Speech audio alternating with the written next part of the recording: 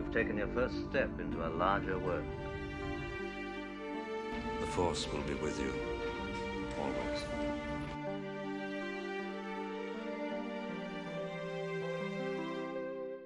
Welcome to First Steps, a Star Wars podcast, a journey from the Phantom Menace to the rise of Skywalker. Now, here are your hosts, Calvin, Andy, and Wyatt. Hello there. Welcome to First Steps, a Star Wars podcast, a chronological journey from the Phantom Menace to the rise of Skywalker, one story at a time, from the eyes of a newcomer. I'm Calvin. I have seen all of the Star Wars. I'm Wyatt. I've seen all but one episodes of the Star Wars. I'm Andy. I've seen less Star Wars than they have. In fairness, Calvin appears to have gotten up early and watched Andor, and I slept in. Dear listeners, we are recording who's winning this here at is the question. We're listening to this at 5 Who's winning? 5 p.m. on Wednesday when episode 11 has just dropped. Even though this will be like releasing after the finale airs, we're recording this on November 16th. So I know stuff that Wyatt doesn't, and Wyatt and I know things that Andy doesn't, as always. Honestly, I think I know too much. I could like delete 10% of my Star Wars knowledge. Yeah. Maybe live a happier life. Like, no knock on Wikipedia, those folks do great, but the fandom Wikia infrastructure that they have for the hosting isn't very good anymore, but it used to be great. And there was a time when I would just go on the wiki and read and learn stuff. That was me with Game of Thrones before I even saw the series. I spoiled myself on a lot of Game of Thrones because of the Song of Ice and Fire wiki. Interesting. Do you guys hear like a high-pitched sound? That's my radiator. Okay. It's turned off, so that's Yeah, I thought it was my computer for a second, but it's only I thought it was me, yeah. It's only making normal stressed sounds. yeah, that's my radiator, and I haven't turned it on since I came home, so hopefully that'll come out in editing. Sorry, listeners, if you hear my radiator. These New York City apartments. Living the big time. Yeah. Anyway, so this week on First Steps, the Star Wars podcast, we watch Andor episode 7 and only episode 7. True. Announcement. Yeah. So, we get to do a little deep dive into an episode, and we get to do a little check-in on, I guess, the start of the Imperial Rebellion. But first, who do we want to assign a D&D class to? Guys, I literally don't know. I can't decide. I don't know. I have no idea. Let me look up D&D classes. Thing. She, Mon Mothma is giving Bard, and here is why.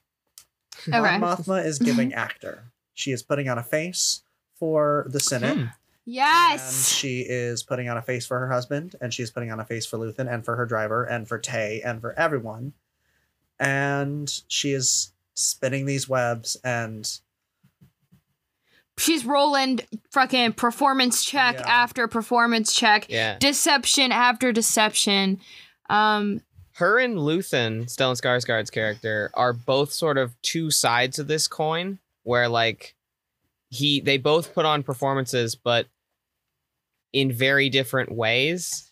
Where I feel like Mon Mothma she doesn't even get to turn the performance off in her personal life, whereas Luthen gets to take off the dumb wig and be stressed with his assistant.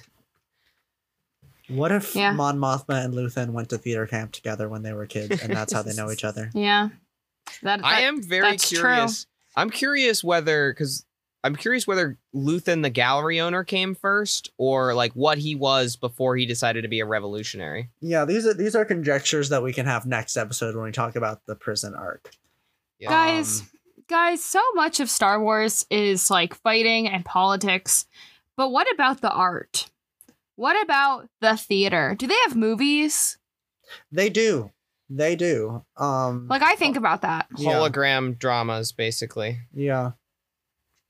Boo. The TV is called the HoloNet, so there are Leia and Leia, Princess of Alderaan, says that she has seen some, and I think Thane and Ciena talk about them in Lost Stars. A lot of the HoloNet now is Imperial propaganda, though. But back in I feel like it's one of those things where in the Republic era, there was a lot more support for the arts. We had that opera scene in Revenge of the Sith, and there was more celebration of different cultures things. So I feel like I think it's intentional. We're not seeing a lot of culture, especially on Coruscant anymore. Yeah, because in Lost Stars, I won't say super specifics, but a thing happens and Thane finds himself trying to on a new planet that he remembers seeing a holodrama about, and he's like, oh, this place isn't what I thought it was, because the Empire's there. So that's my cat.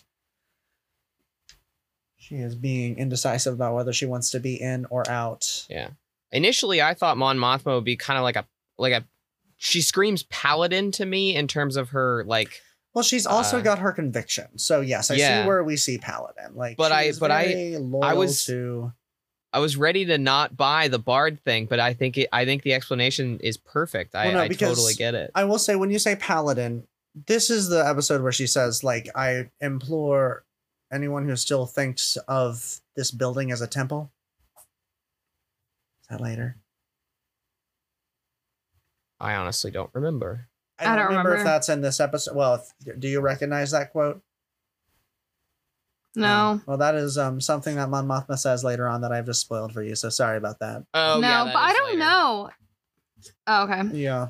I've remembered. Yeah, it's like, well, I don't know what building the Mon Mothma stuff to. is sort of hard to place because it's consistent throughout. So I don't always remember what's in which episode. Yeah, exactly. Because this is a really well written show. But Mon Mothma is a paladin who multi-classed as a bard. Yeah, and she's definitely like she's a higher level paladin than she is bard, but she definitely has some bard levels in there. And I think she's a lawful good who's evolving. Where because she was a senator with Padme and Bail Organa during the Clone Wars when they were trying to advance change through the system and end the war through political negotiation and stuff. And so it's an interesting thing now to see her struggling with not being lawful good. Yeah. Knowing that to be good, she has to break the law, and that makes her have to do this performance, but also just isn't very fun. She's having a horrible time. Episode 7 right now. I everything that I want to say is like things that we discover in episodes 8, 9, 10, 11. Yeah. But let's do the synopsis of episode 7. To be continued. Oh my god. A lot. Like, not a lot happens, but a lot happens. I mean, mainly, like the Disney short thing is, they're dealing with the fallout from Aldhani. So Andor returns home, has some conversations with Marva and Bix. Serial gets a new job. Deirdre goes to Ferrix and sets up shop. That happens. Yeah, her power play works. Yeah. She gets rid of Doc Brown of British comedy fame, the Blevin, and gains favor in the ISB. Yeah. Clea and Vel have a conversation. Cinta escapes from Aldhani. And then Cassian gets arrested for nothing. And Cassian gets arrested in Space Yes, Colony. yeah. All right, so that's, the general things about what happens. So I guess let's get it out of the way. Let's talk about Syril.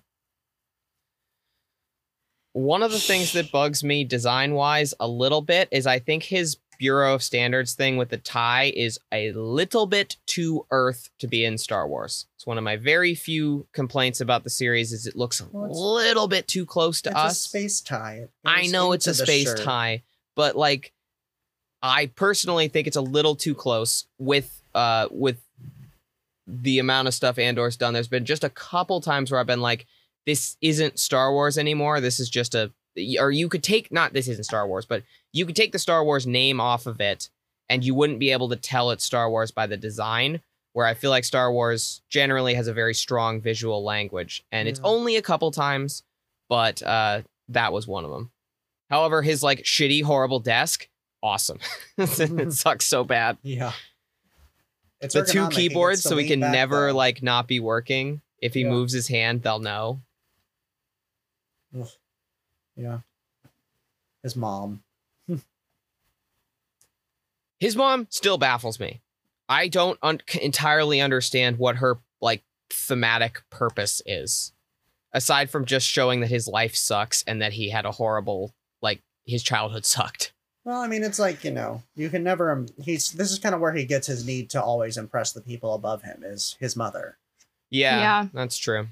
She's actually Darth Vader, so actually No, I'm just no. I thought it was weird too. Like I'm always like, girl, who are you? What's your deal? But I like her. I think she's hilarious. hilarious. And it also is kind of like, I get why this guy sucks. Like growing up with her, you know what I mean? I'm like, I get why he sucks. But I'm also like, I love her and they deserve each other because I'm like, you suck, dude. So you deserve a woman who will tear you down. Yeah. I mean, not too much happens with Cyril this episode. He, gets a job. No, Yeah. And he's sad about I think, and I think this, Which, like, me too. I think he's like definitely being set up. I don't know if it's going to be in the finale or in further episodes of Andor or all the way in season 2, but I know him and Cassian are going to have like a run in again. It feels inevitable. it. Yeah. And they're gonna Um, kiss. No. That- I That is a gay kiss that will actually kind of make me retch a little bit. no, there's much better gay ships in this show. I think I'm homophobic specifically against Cyril Karn, ex Cassian. Well, that's Andor. because If they kiss, I'll become homophobic. Cyril Yeah. Karn looks homophobic. Suddenly, I am homophobic. Have you seen like any of the actor who plays him did all the press tours with a like full bushy red beard, and he's like no, smiling. I haven't seen that. No, it's I didn't recognize Horrifying. him because the actor is like, he's got kind eyes, he's a big smile, and so he looks nothing like Cyril Karn, which is just I don't like his screen time, and I'm a little like on his story, but the actor is fantastic. It's a compelling performance. Like no one can make me hate a person this much. He's honestly very much like an incel. You know what I mean? Like the oh, I just hit my Hold that thought. mic. Yeah, the incel vibes are off the charts. Yeah, remember, listeners, this is only episode 7. I don't like that. Yeah, anyway, that's all I have to say about him. Because he was Yeah. boring this episode. He was eating more. Was he eating more of his space? Yes, with the blue milk. Serial Yeah. Karn. Cereal. And then we cut to, of all people, and of course it was so appropriate, but we love it, Wolf Yularen. Yeah. Did you Admiral. notice? So that's Admiral Yularen from the Clone Wars. The person that was The That dude with started the mustache. at the ISB guy. That's Admiral, now ISB Colonel Wolf Yularen. Jeez. Oh, I didn't catch that. Yeah. He's only identified via subtitles and Calvin and I knowing what he looks like in this era. Yeah. But Fair enough. yep, military man Admiral Yularen probably got a less stressful job now that he doesn't work for Anakin anymore. Yeah. Yeah, that's crazy. He's just kind of doing the Well, but also, ISB shit. yeah. Yeah. And Yeah. so the whole big thing about this scene is that it's introducing the PORD, the public order. The Pord I forget what it's called. Public something. resentencing degree, I think. Yeah. Because it ends up being that like one of the big things that he says is like any dissent is now a class 1 offense and Yeah. punishable by much more things. And Yeah. this is what I had to restrain myself from saying last episode until we watched this. Because we've been joking about how at this very moment, Zeb and Ezra are stealing a TIE fighter and failing to get a fruit. But we know that Rebels and Andor happened in the same year. But I'm going to say I think, and I've seen, I base this on my own thinking, but also some very good tweets that I saw. Yeah. I think Rebels season 1 starts the day after Aldhani, as soon as this is put into place, because we see in this episode a Star Destroyer arriving on Aldhani in a shot very similar to the first shot of Rebels, where Ezra sees the Star Destroyer going overhead. And the antagonist of Rebels season 1 is an ISB agent commanding military, like Navy and Army stuff, like Yularen says they'll get to do. I think the Spark of Rebellion happens right after this Imperial escalation. Part of why the citizens of Lothal are so mad. One of them, that fucking goat man, gets arrested for treason in the first episode for like saying the Empire sucks by the 2 Imperial goons who get killed by the Inquisitor. And I remember back in the day when Rebels came out, people said that was stupid. Like, oh, he didn't even like, he wouldn't be arrested for treason. That's not how like authoritarianism works. And now there's like an explanation for why. They just upped everything, any dissent against the Empire, to will lock you away forever because of the impact of Aldhani. So I really like that you can pretty much, I don't know if I'm right, but it fits so well with Rebels that I'm really impressed how it works, like canon wise. That was my Rebels spiel. But I think it wasn't ever at all intended at the time, but the fact that Agent Kallus is an ISB agent is way more interesting in given Andor's context with the ISB. So they haven't stolen the TIE fighter yet, but they're about to. Yeah. In conclusion. Do you have anything that you want to say about this a little bit? I've been thinking about this for weeks. Sorry for going on a monologue, but it's like, I really love Rebels, and now I really love Andor, and I'm impressed that the show, with the showrunner who's like, publicly, I don't give a fuck about Star Wars, has used the like minutia of canon to tell an interesting story. Instead of being limited by story decisions on prior shows or movies, everything that Andor has done with like little bits of canon has made the story more interesting. Sorry, I can't believe I missed it. That's Yularen. I'm rewatching it right now. Really? I'm literally like, for real. He gets tagged in the subtitles, but that's it. And yeah, then, and at like the beginning of his thing, like it doesn't keep saying his name. So yeah. But I was definitely like halfway through that scene, and then like I was like, this guy looked familiar, and then like the mustache clicked for me, and I was like, yeah, is that Yularen? Yularen is a character who technically debuted in the original Star Wars as an Imperial officer with a mustache wearing that white uniform. And then Clone Wars gave him the backstory sort of retroactively of all we know of Yularen, the Republic Admiral, served with Anakin Skywalker, doesn't really like serving with Anakin Skywalker. Because he wasn't even in like Revenge of the Sith or anything like that. No. I mean, like, but he's there in the background, someone correct me, but like... No, he's not. Tarkin's in Revenge of the Sith, but that's it. Yeah. But yeah, so I like he's the mustache guy in this era. If there's a white uniform and a mustache, it's probably Yularen. And he's being a real dickhead here. Like real fascist behavior from my man. Yeah. Yeah, one thing that really struck with me was Andy's broken again. I didn't realize he went this bad. I didn't think he was that bad of a guy. You got Glup shittoed again. Yeah, I feel like, whoa. Glup shittoed live on air. Oh boy, oh doggy. It's just crazy to be like, and everyone turned out to be evil. Well, so Yularen is a career military man. Yeah. And in the officers class.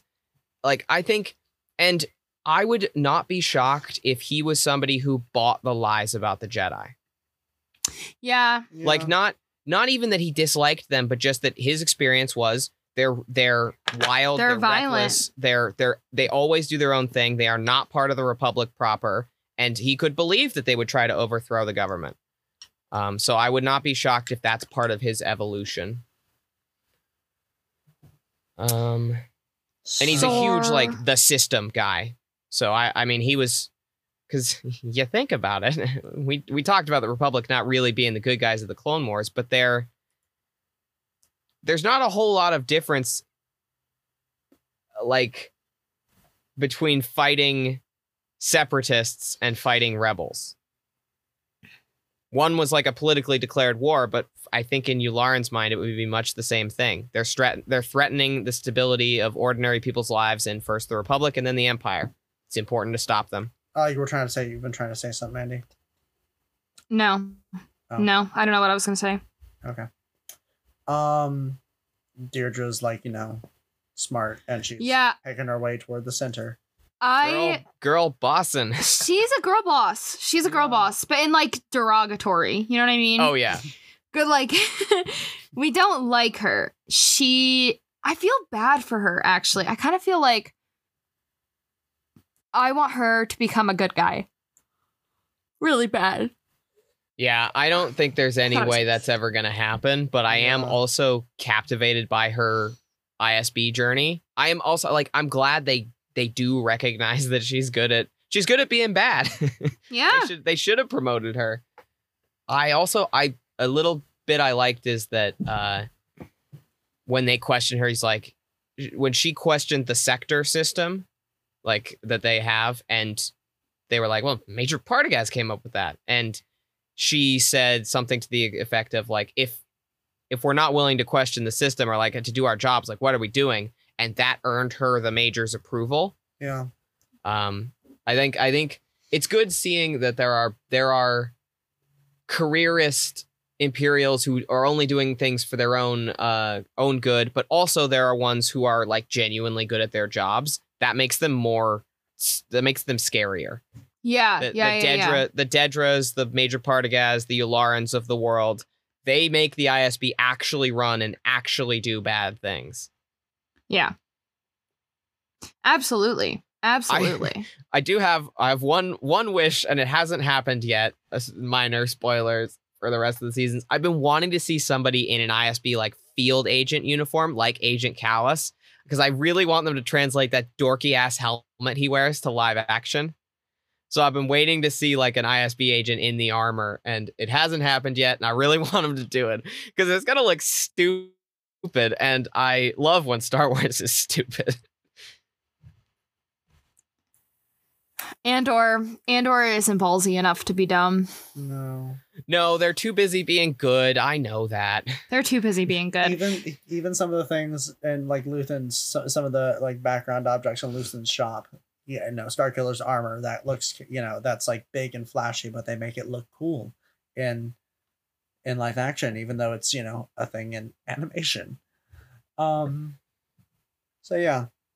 Luthen is chilling out in his shop when Mon Mothma shows up and is like, "We can't be doing violence, Luthen. Why? What's this to you? Why are we doing this?" I literally wanted to be like, Mon Mothma, bestie, pull yourself together.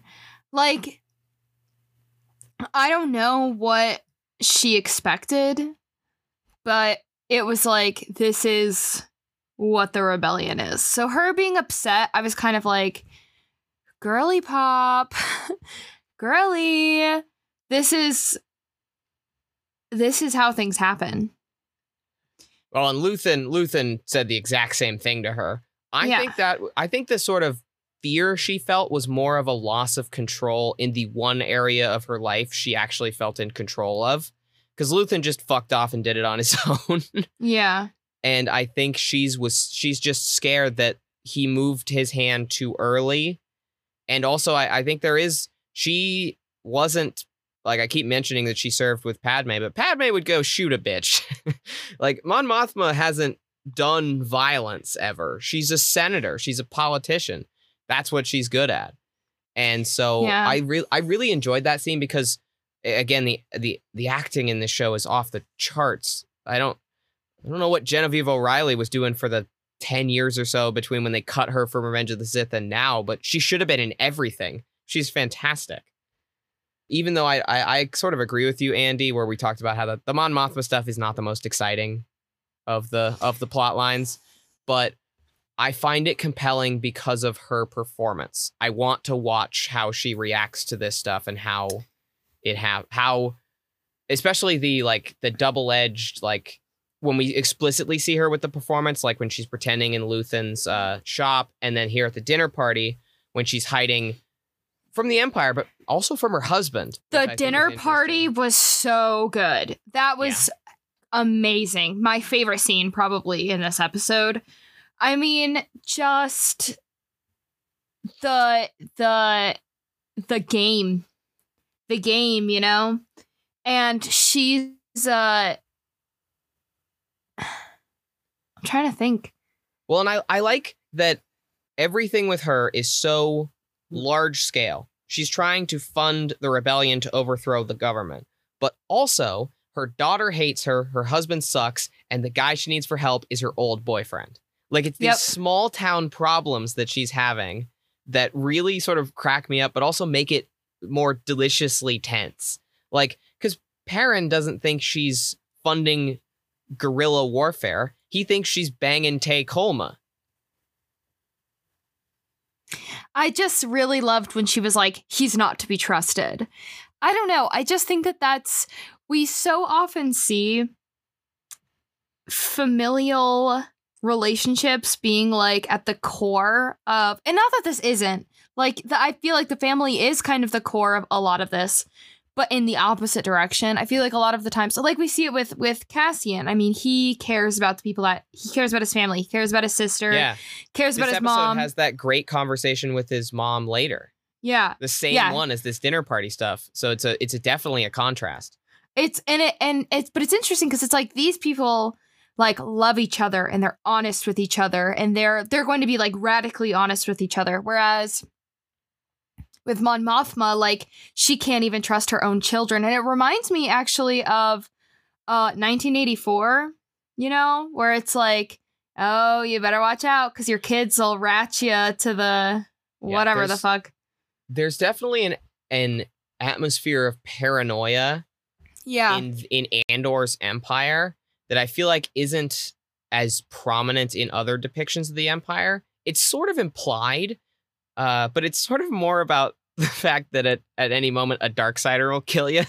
Like, Imperial officers have to watch out because Inquisitors or Darth Vader are going to kill them. So there's always been that kind of thing. But I like the more mundane, sinister stuff that Andor is showing. Like the fact that Mon Mothma's driver is a plant and that her husband is too chummy with like Imperials because they're either nice to him or they give him money. Like this is the kind of our world stuff that I really like in Andor. And I don't want all Star Wars to be like this, but I want there to be a space for Star Wars like this. Like, I want these stories. I don't want Andor to be a one and done. I would like them to continue, if there's a good pitch for it, tell sophisticated, grounded stories. But also sometimes the Space Wizards need to see the future. Absolutely. Absolutely. Clea goes and meets up with Vel. And Vel has dolled herself up for Coruscant. And yeah, she made herself look straight. Yeah. LOL. You can't make her look straight. You can't make Cinta look straight, which is why she didn't come to Coruscant. Yeah. I mean, that pretty much was like, okay, well. The detail I like. Oh, what? No, sorry. Go on, you can Andy. go. I just thought it was like, oh, this really does support Luthen being her papa. That was all. Yeah. What the little detail I liked is that she follows like a stylized version of the Rebel logo scrawled on the floor, but it's different. It's the one in the title sequence, but it's different from Sabine's Phoenix Squadron Rebel Starbird thing, and it's different also from the classic Rebel logo, which is just a similar thing, the crescent with a point in the middle, but a little bit different. And I love seeing that that's a common like revolutionary symbol, but it's not all this. It's not like it's not like the a same. swoosh. Well, it's all riffing on the the symbol of the Jedi Order was riffing on the Rebellion logo. But like, you know, in universe, it all comes from the symbol of the Jedi Order of that spire of light. With And the I wings. wouldn't be shocked if the Jedi symbol was like an old, like it's just an old thing. Yeah. It's like how, it's a bad example, but before it was corrupted by the fucking Nazis, the swastika going the other way was an ancient symbol from like Hindu iconography. And so, but it like has been reinterpreted over time to mean so many different things. And I like that there's a comparable thing in Star Wars that then instead of being reinterpreted by the fascists, it's almost reclaimed by because they're trying to erase the Jedi. And yet even just through this symbol, which people may not even know, ordinary people may not even know that's a Jedi symbol, but to people in the galaxy at this time, it means hope. Or it shortly should. Yeah. Right now it means secret meetings. Yeah. Clea tells Vel to kill Andor. So Yeah, that's not that's happening. important. Be really funny if they just killed him. And we've been lying about him being in Rogue One. It was all an elaborate prank. Yeah, like, come on, be for real. There's no way that she could fight Cassian Andor is a psyop. Luthen, however, is still invested in Andor, but Yeah, he doesn't want to kill him, but he's making a hard decision. yeah. Shall we move to Ferrix? Because I think we've hit all our bases on Coruscant. Yeah. Yeah. Sweet. So yeah, Cassian heads back to Ferrix and meets up with his mom and is like, "Mom, we're leaving. I have lots of money now. Let's go. Us and BMO." And I'm like, oh. Does he meet Bix first or Mom first? No, he goes Mom to Mom first. first. Okay. And then Mom is like, "No, Fuck it. let's I'm rest. not leaving. Let's rest. Oh, yes. Okay. I need to sleep." And he's like, of course. And then he goes to see Bix. And he's like, "Your boyfriend was mad because we used to fuck. And he sold me to the police." And then, yeah. Oh, Todd. Yeah, I fucking hate that dude. Literally worst character. I'm so glad. I'm glad they killed him because I feel like people would just be like, kill this bitch. Kill this bitch. Well, no, worse. You'd see Twitter arguments on his side. Oh God. Yeah, so true. Yeah. Yeah, I just hate him. It was so like such a like yeah. I don't want to. Well, it's 1984, like you said. He narked on him because probably because of fear of what would happen if he didn't. He's like my girlfriend. My girlfriend, Bix. He thought Cassian was a no good, dirty scoundrel, which in fairness, he is. But he didn't want him around his girlfriend. But he's my no good, dirty scoundrel. Yeah, I do like an aspect of Cassian's character that's very fun in Andor is that nothing anybody says about him is really wrong. Like, he did suck at the beginning. Like, he's not, you wouldn't want him hanging around your girl, but he is endlessly charming. Like, Diego Luna is endlessly charming as Cassian. So you know why he was like able to have friends at the beginning. And even though he was like perpetually in debt and always in trouble. But at least he's the kind of person who's going to pay off his debts. Oh, yeah. No, Cassian, I think we've seen, is at heart a good person. Yeah. He's one of those I don't cause drama finds me type of people, which is true. He didn't. It's just we'll see the next 3 episodes have some just very funny contrasts with the fact that Cassian was involved in the Aldhani raid versus what he ends up doing. Yeah. BMO's great. Love BMO. Honestly, didn't think we were gonna get any more of Bix after the first 3 episodes, so I'm glad we returned to Ferrix. Yeah. I thought we were never seeing her again. Yeah. With the Aldhani episodes, I was like, oh, we're doing Clone Wars arcs. We're gonna go planet to planet. We're just keeping our main characters, our main character of Cassian. And I'm glad that we're not. I'm glad that Ferrix is a through line because I really liked Ferrix and the Ferrix characters. I had an idea about the flashbacks today. Like, literally today.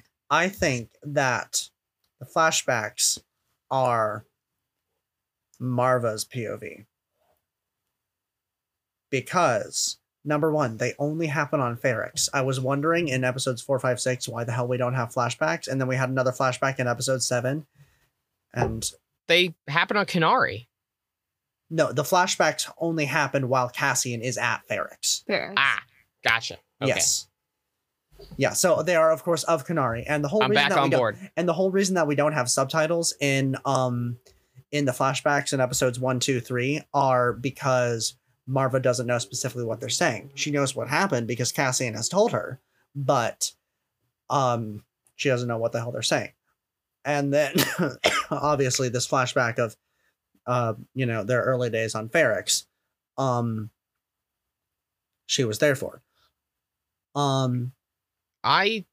That's an interesting interpretation. Yeah. For this one in particular, So sorry, I go. am excited to see what happens in the finale episode. Yeah, agreed. This one, I do think, for me, is so Cassian centered because I saw, I think it was a tweet or a reaction that was like, in this flashback to when Cassian's dad gets killed, we do not cut to an actor playing a younger Cassian. We cut to we keep Diego Luna, and the tweet basically said that it's sort of they theorized it was meant to imply that Cassian is always in this moment. Yeah, this is the moment that drives him, because they already cast a young Cassian, so leaving him as Diego Luna was definitely a deliberate like thematic choice. Yeah. Well, number one, to explain that in the context of my theory, Marva's mind is definitely going. So, Yeah, she's fucking nuts. Number two, their bond is clearly one of the like important through lines of season 1 Andor. So, like, I think that having a revelation like this in the finale, if they could find a way to show it in the finale, without it being cheap, I think that would be really cool. Yeah, because she's honestly like. I really hope that. I feel like they submitted Fiona Shaw for guest actor for the Emmys, guest actress, sorry, but I want that to be her. I want a specific person who is in the next 3 episodes to win guest actor, and I want Fiona Shaw to win guest actress in a drama. All right, so Cassian goes over to Bix's house and is like, "Yo, how do I get in contact?" Sup, baby? He you-ups Bix in the middle of the night. You up? He has this little knock, his gay little knock that he does. Well, and like you said, Calvin, he pays his debts. Yeah, and we just kind of like, it's like good. Andor Cassian is caught up with where the rest of us are in knowing what the fuck happened. You know? Yeah. But yeah, he honestly didn't do that much in this episode either. So yeah. No, well, it's like not a lot happens, but a lot does happen. It's just like a lot of important dialogue that half of which we can't talk about with you, Andy. Yeah. I did really like the one of the best scenes of the episode. I thought was his conversation with his mom that happens after he goes to see Bix. The like, "I'll worry about you. That's just love" line was really lovely. Yeah. And yeah, like Calvin's talking about, it's a really good way to really underscore their bond, because Marva she's great, but she's definitely a background character, and not like just in that she is always in the background. She's old as balls. She doesn't really impact the plot all that much. Yeah. She's not physically active, but I like that she is part of the emotional center of the show. Her and BMO, they're Cassian's, and Bix, they're Cassian's people. Yeah. And BMO's so excited to go with them, and Marva's just like, "No, we have to stay." No, we have to stay. And I mean, like, I really loved sorry. it that like she was, getting up and out and finally making it through her trauma of, walking down that road where her husband was hanging. That was cool. I did a very good detail I liked is that Imperial clone troopers shot him. Post Order 66, Phase 2 armor clone troopers. Yep. Mind wiped, I'd assume. Early Empire. Yep. Pretty much factory default clones. And I liked that rather than just using the stormtrooper costumes they already had on hand. Like Andor doesn't fuck with the little details. And I really like that. Yeah. I agree. It's just very sexy and cool the whole time. The show just never fucking stops being sexy and cool. And then we go to the next scene where Andor is like on a tropical planet with a naked lady. Yeah.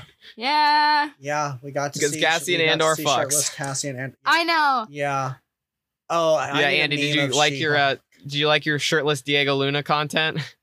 Absolutely. As someone who is typically like, I only want to look at women, I was like, this is very good. But honestly, I was just really interested in this dynamic of this girl being like, we have to go shopping, and him being like, okay. Yeah. I like that it sort of implies that he's like kind of got a mediocre girlfriend and like still doesn't really know what he's doing with his life. Like Even though it's been literally 6 days, though, he's already picked up a girl. Yeah. It's very like. I also like the funky music that played.